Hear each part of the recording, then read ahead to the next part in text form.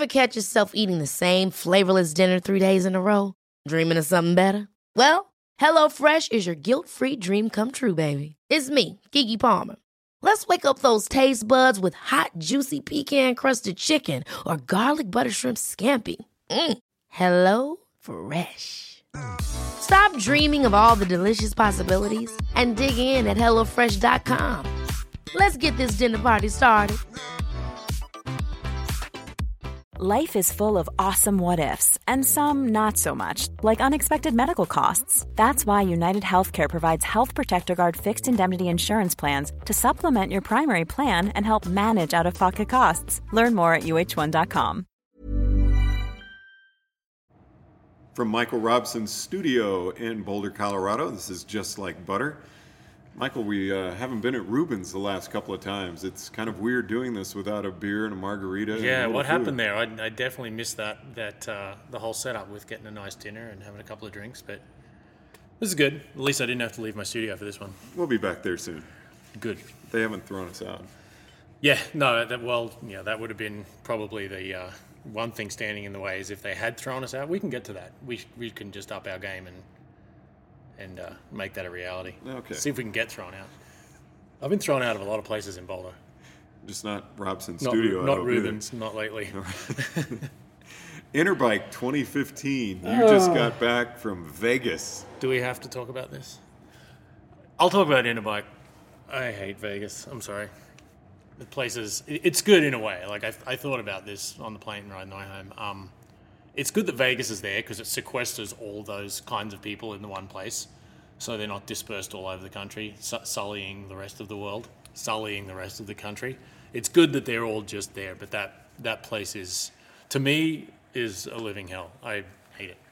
But the second day there, I didn't know this. You can walk without leaving the building, without going outside. You can stay indoors and walk half of the entire strip. You can walk from the Mandalay Bay Events Center through Mandalay Bay, through into Luxor, through into Excalibur, and then I think through into the next one again, like the next hotel again. Never get any sun or fresh air? Never leave the building. I don't know how fresh the air is. The air is horrible because everyone smokes inside.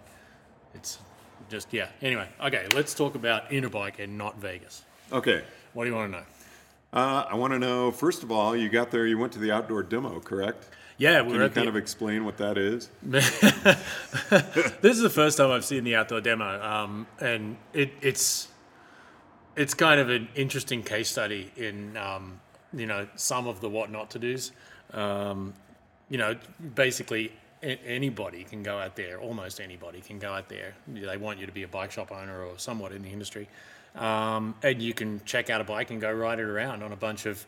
You can ride a bike that you don't know and is not fitted for you and you're not used to on trails that you've never seen before in your life that have razor-sharp, injury-causing everything lying around. And it ends up being kind of a shit show. But I think it's got to be fantastic for the manufacturers to go out there and just have a whole big thing and have people go out and ride their bikes and just try it. Basically, try everything. Just try in riding any bike you want. Anything you were especially impressed with out there? Man, I was so busy at Outdoor Demo, I actually sort of didn't. I hardly picked up my head to look around. But what we were doing on Tuesday when I was there is we were doing a whole review on the new SRAM ETAP, which is the wireless electronic shifting group from SRAM, and that stuff could be a game changer, man. It's pretty flippin' interesting. Really? Well, think about it. When you put a derailleur, you put a front or rear derailleur on your bike, you just bolt it on and you thread the chain through it, and then you set it up, and that's it. There's no threading cables. Like the whole concept of running cables and doing all that stuff is gone. If you break a derailleur, if you broke a derailleur in a cross race, not that you can ride it for a cross yet, I don't think, because it's not hydraulic, you could conceivably someone could change a derailleur in the pit in a few minutes before you came around again. I think it would be that easy. It's pretty intoxicating, and from what we saw of the SRAM stuff, it worked exceptionally well. It was pretty flawless and pretty beautiful. So that's, electronic Di2, Shimano Di2 was a big deal. and then this is almost as big a deal again, like taking just as big a step. So almost taking that to a more simplistic form.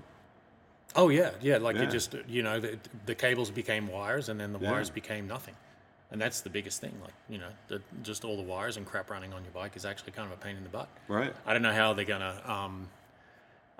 sort out the braking situation. I mean, I wonder if wireless electric brakes are on the horizon, and then you don't have any wires anywhere on a bike.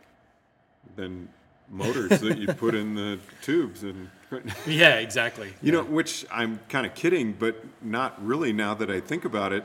I've never seen so many promotions for e-bikes. Oh, the e-bike thing is huge. Huge. And, man, I mean, if it gets people out on bikes, and especially in the commuter world, I mean, people, it's a fair bit of work to ride a bike back and forth, and maybe that's not for everybody.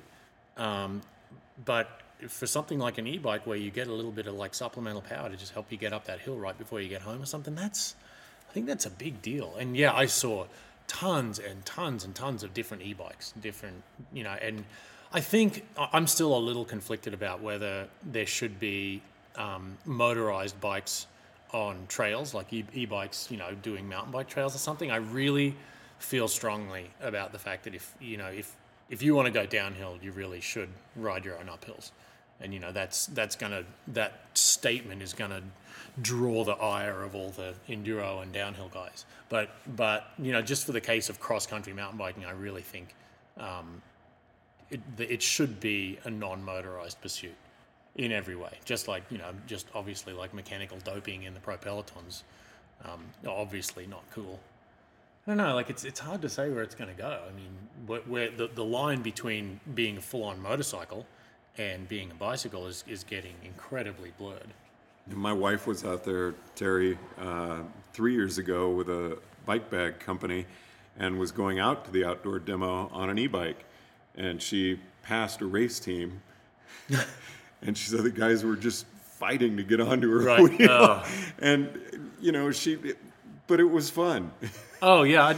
I did we talk about this in a show earlier? I was coming back from training for cyclocross one time, and I could see a guy up ahead of me, probably a few hundred meters ahead of me on the bike path, just, like a commuter guy on a commuter bike, and he's, wearing a suit or something. Well, not in Boulder, but he was wearing casual clothes. And he's doing, 23, 24 miles an hour, and I'm chasing him on the bike path, trying to work out how this dude can just be sitting bolt upright on his townie bike with his panniers and his briefcase from work, doing 23 miles an hour. And I buried myself to try and catch this dude. And when I got to him, I realized that he had a motor on his bike. I was like, oh man, that's bullshit. You're cheating. But it's out there and it's happening. And like I said, if it gets people on bikes, especially people just using bikes to commute and get around more, I'm all for it. I think maybe if I ever go after the butter record, I'll do it on an e-bike. The butter hour record? Butter hour. Yeah, well, when I did it, I was creating power to generate the light, not getting supplemental power from some kind of motor. It's the other way around entirely. I think that record's going to fall here probably next week when our buddy Chris Case from Velonews goes on he's going to do an hour record out there on the velodrome, but he's doing it for reals. With a B-side? Oh, okay. No, he's doing it for reals. He has just a beautifully prepared bike, and I know he's been training for this for a long time. And man, I know Case, and I know how he rides, and I know what a strong rider he is. I think he's going to post a pretty damn impressive number. I think it's going to be scary good. So, and I'll be there watching it, faux show. Well, let's get back to Interbike, Just Like Butter from Robson Studio here in Boulder, Colorado. You were out there with Butter, correct? Oh, yeah. I mean, so how does that work? Was Interbike, did it have value for you? Oh, it's great. Yeah. I mean, well, you get to run into all the people you never see, even people from Boulder. I mean, I don't hardly see anyone hanging around here. And so you just get to catch up with old friends and do stuff. But from a business perspective for Butter, we went out there and, met with new distributors, and we're, obviously trying to support our brand. And we did, did some social media stuff. I raced Cross Vegas. You did? Yeah, I raced Cross Vegas, and that was sort of the introduction to our team. So it was a bit of a soft launch, I guess you would say. John Caravu, my teammate, was supposed to race, but his race registration for some reason didn't go through, and so it was just me by myself. But yeah, I mean, I think for the industry, for someone like me in the industry, it's pretty good value to go there. Like, you go there and do your thing and talk to people and meet with people and obviously try to get them interested and excited about your product. So yeah, it's good. I mean, the reason I ask, it seems like a lot of companies are pulling away from Interbike now, and Trek almost having their own. Oh, well, that's an entirely different model. I mean, really big companies like Trek and Specialized, I guess their brand message, they would feel, gets probably diluted by wasting a bunch of money going to Interbike and just being shacked up there with a bunch of other no-hopers like us and Butter. I think it probably makes way more sense to them to just host their own thing and have a captive audience for days and days and days. Like, in the case of Trek World, you have all your people there. You have all your sponsored riders there. You have and you basically get to cherry pick who you get to come to these things. I was going to say, you require certain people to come. Yeah, exactly. Yeah. So for companies that big, they're operating on a completely different model, and it doesn't really apply to them. I mean, SRAM had a really good presence there, but I think a lot of the time it seems like the bigger companies like SRAM, Shimano, guys like that, they have a hub, they have a booth at Interbike that's just basically set up to receive meetings. So they just have meetings and appointments the entire time they're there. The people who work for SRAM and Shimano, companies like that, and they just cycle through tons and tons of meetings and just probably do the same thing that we're doing with Butter, just meeting with distributors and talking to dealers and showing, like discussing new products and stuff, but just on a way bigger scale. Well, and I know some companies they go out to Interbike and then get rooms at a motel and make appointments. So people who are out there. Boy, I didn't know where that was going to go. You don't have to get the. No. I wasn't bringing Vegas into that. God, that town, everything just looks. Everything's just been so comprehensively handled, and everything just looks worn out, and the people look worn out. And even if someone's being nice to you in Vegas, someone who's working there, you can tell it's just such a monumental effort for them. So what about some of the smaller companies walking around the show? Did you see anything that really stood out to you, kind of in the back 40, where they put the really small companies, but it's the fun place to go? That's the funnest place by far, and I got to spend almost no time just like in the cheap seats. Oh, you didn't? And it was a bummer because we had so much work to do with Butter, and I was there working with Ben Delaney and Bike Radar as well. So I had my plate full pretty much every day, but I made it back there for a few minutes, and you see some just hilarious stuff. I saw a mountain bike that had suspension shocks built into the wheels. So it was like a tri-spoke wheel, but the three spokes were sort of at a rakish angle to the it wasn't radial from the hub straight out to the rim. It was at an angle, and all three of these kind of like spokes within the wheel had shocks built into them. So the suspension system was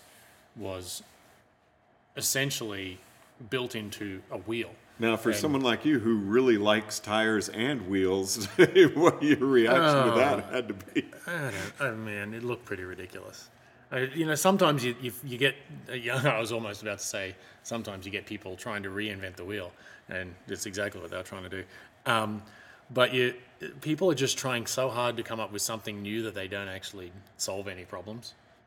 Just create new ones? Oh, yeah. And my hobby horse for this one would obviously be that Elliptigo thing. Have you seen the Elliptigos? I want to do a cross race on one of those things. I think it'd be hilarious. But they tried to imitate the motion of running, where your feet go, sort of forwards and backwards instead of around and around. And they built it into this weird-looking bike thing. There's an old couple that ride up and down our street there's every quite single a few morning. of them in Bull. Well, I don't know. Do you ever see them going up Old Stage? Absolutely not, or especially down Old Stage. I got to maybe. Okay. This might be the next hour record. Hour record on Nice. elliptical. Yeah, I see the look on your face. Don't think I'm not looking at you. I've got sunglasses on, not trying to be cool. But that might be our next trick, is do that on an elliptigo. well, there actually was a team of them who finished PBP this year on elliptigos, and I had them on the show. Oh my God. Because I was just how blown you can't- away you that just- they could do that. You just can't go fast on them though. They're so inefficient. You know, what I was impressed with those guys is that they were not trying to say, this is the future of science. It was like, this is what we do. And it was really hard work.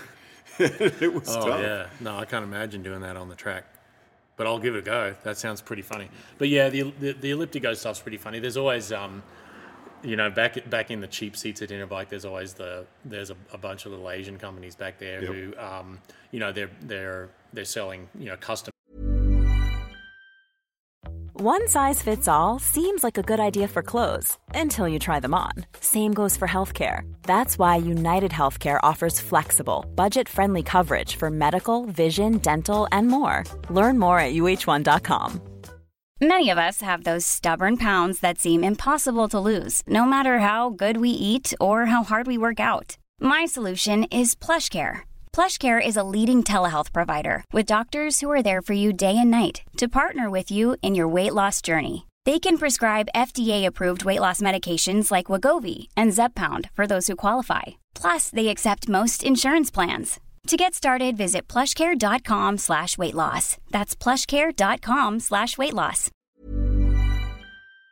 Manufacturing, or they make stuff and sell it, whatever, and the copy that they always have written, like if you get a flyer from them, or if the copy they have written on their booth is always, it's obviously just been run through Google Translate, and it makes no sense at all. I love it, but I didn't get to see enough of the fun, cool stuff that that's way back in the back corner, because there's some real gems back there. There's people doing some seriously There's some interesting stuff in there shit. that really makes sense. Oh, absolutely. But you need hours to just walk up and down those aisles and basically look at every single thing and sift through mountains of what's essentially rubbish to find those little diamonds in the rough and to find those good ideas, but they're there. How does that work for those companies? Because they're out at Interbike. Do they really have a hope of making a go of? Yeah. Oh no, I absolutely think they do. I mean, I think. But I mean, like you said, rubbish. That's kind of my experience with that area, which is why I love it so much, because you're just seeing companies where you're like, really? Yeah, but it becomes a matter of opinion too. I mean, you get 30 of your friends and send them around, into the back 40 of Interbike, into the cheap seats, and tell them to come back and say what their favorite thing is. You'll get 30 different answers. Right. I mean, it's it totally is a matter of opinion, and I think for a lot of those people, they come and show their wares, and you just need a couple of people to get interested in it, or a distributor to say, hey, this is really, really cool. We'd like to push this, and you're off and running. So it is worth the investment for someone to go out there. I guess, yeah, I think so. I mean, looking forward with Butter, I'd like to think we could get to the point where we would have our own booth and obviously make appointments with people and have them come by and show people what we do. I mean, one of the hardest things with Butter is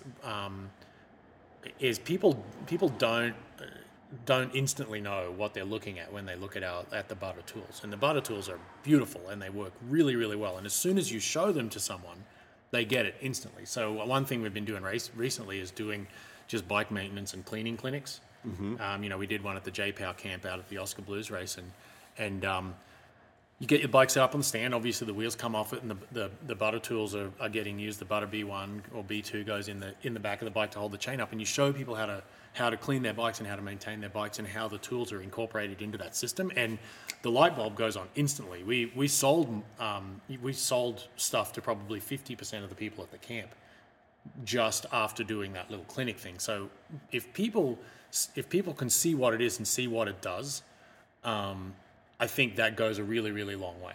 And anybody going to Interbike has the opportunity to obviously talk to other people and say, okay, here's our product and here's what it does, and then if you're interested in it, here's what it costs and here's what it retails for. So I think it's and obviously personal contact is personal relationships and contact is a big factor in all of this stuff. So I think it'd be worth going to Interbike. Do you think people actually write a lot of business when they're out there? And combined with that, Interbike, I know, recently opened it up to consumers. Yeah, you have the free Which for I all thought day was on kind Friday. of a mistake. And I've heard that from some of the manufacturers, because people are coming by looking for deals or Well, that's the thing. You sponsorship have or people whatever. coming in wasting your time. Like, if I was standing in a booth and somebody came up to me and, wanted a sponsorship, like I'm there doing my business, trying to sell my stuff to somebody else. Right. The worst thing you can do to me is come up and try and be flogging your shit to me.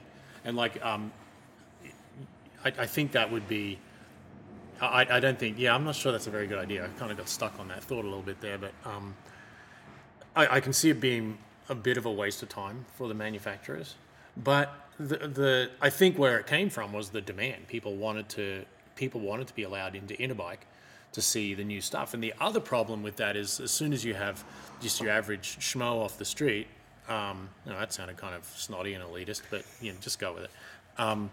You have your average dude in the street walking through booths and seeing all this new stuff, and then saying, can I buy that right here, or when can I get one, or does my local bike shop have it? And in the industry, typically, it's even when they're showing stuff in Interbike, a lot of it's not ready for prime time. They're like, okay, well, we're going into production now, and we're working out the final details of the product, and it'll be available next spring. And if you tell that to people who are within the industry, that's completely normal. Tell that to your average Joe who walked in off the street in Las Vegas, and he may not get it. He may not understand that principle. So, maybe it's not the best idea. I didn't go on Friday, so apparently it was kind of dead. Someone told me it was quiet there on Friday. Friday usually is pretty quiet. But then when they opened it up to the public, I thought it would just be I don't know, maybe your average Joe, won't fly to Las Vegas just to go walk around in Interbike. And doesn't it cost? Oh, I'm sure. I think, yeah, everything costs. But no, anything else that you saw from the big manufacturers that you thought was either an improvement on an existing product or, really kind of interesting? Yeah, I saw a really, really interesting thing, and this is something that I've been belly aching about for a decade. I've been screwing around with tubeless tires and tubeless systems for ages, and they work really, really well in some places, and they really don't work well at all in some applications. And when we were over at Vittoria this year, last week obviously, they basically have a tubeless tire, and they started with road tires, but I know they're going to do cross tires, and that's where it's going to get good. They started with a tubeless road tire that's basically, or it is, Vittoria's 320 TPI super soft racing casing. So it's a beautiful, super high-end race casing, and tubeless. That it's a tubeless tire. And they said they sent a whole bunch of stuff, including this new tubeless stuff, to that joint in Finland that does all the resistance testing on tires. I can't remember the name of the place. It's fascinating though. I'd love to go there. And it was the fastest tire that company had ever tested across the board. So it was a tubeless tire with a 320 TPI cotton casing. So if you think about that actually makes a lot of sense, because even when you have a tubular, like in the case of a really nice tubular like a Degasta, an FMB, or a Vittoria with beautiful casings, there's still a tube in there. There's still a tube inside the casing, and that actually, that provides deflection resistance, which obviously soaks up energy when you're trying to ride. So if you have a really beautiful cotton casing and you remove the element of the tube being in there, that's going to start to look good pretty quickly. It's going to start to work well. And I'm not surprised that it ended up being a really, really fast tire. So that was really, really cool. So people are looking at tubeless and saying, okay, well, the existing casings are just kind of really stiff and they're not that fun to ride. Like the existing cross tires, even the ones that are a lot better, I've actually got a set of IRC Siracs over there that I can see from where I'm sitting.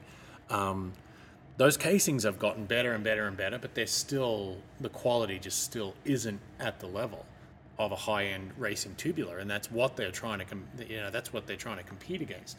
So for tubeless, if they can get the weight of the wheels down, and then have really, really beautiful high-performance tires like that gets tubeless a lot closer to the performance level of tubulars. Cyclocross season coming up. What did you see in cyclocross bikes that stood out to you? Well, obviously disc brakes disc brakes are all but ubiquitous in the American peloton, especially in the pros. The Euros are still, they're kind of dragging the anchor on picking it up. Really? And I know it's weight. They're just complaining about weight, and it's true. It weighs a little bit more. Oh God, what else? Through axle is gaining a little bit of ground on cross bikes. Obviously, with the disc brakes coming in, the disc brakes are gaining more popularity, and then the call is to just try and stiffen up those bikes a little bit more. The through axle has gained quite a little bit of momentum. Not much on the sort of, like my favorite thing obviously is wheels and tires. Not a whole lot of development on that. My team is actually riding the brand new Cerium carbon tubular wheels on our cross bikes, and they're disc brake ready, and they're pretty good. They're really, really nice wheels. They're super light, and they have good Mavic hubs. Mavic have revamped their freewheel body. Yet again, it's more like it's their own design, but it's more like the DT Star Ratchet system. And it works really, really well. And that was actually a bit of an Achilles heel for Mavic for a while. Their freewheels they seem to have trouble, getting them to be consistent and not failing.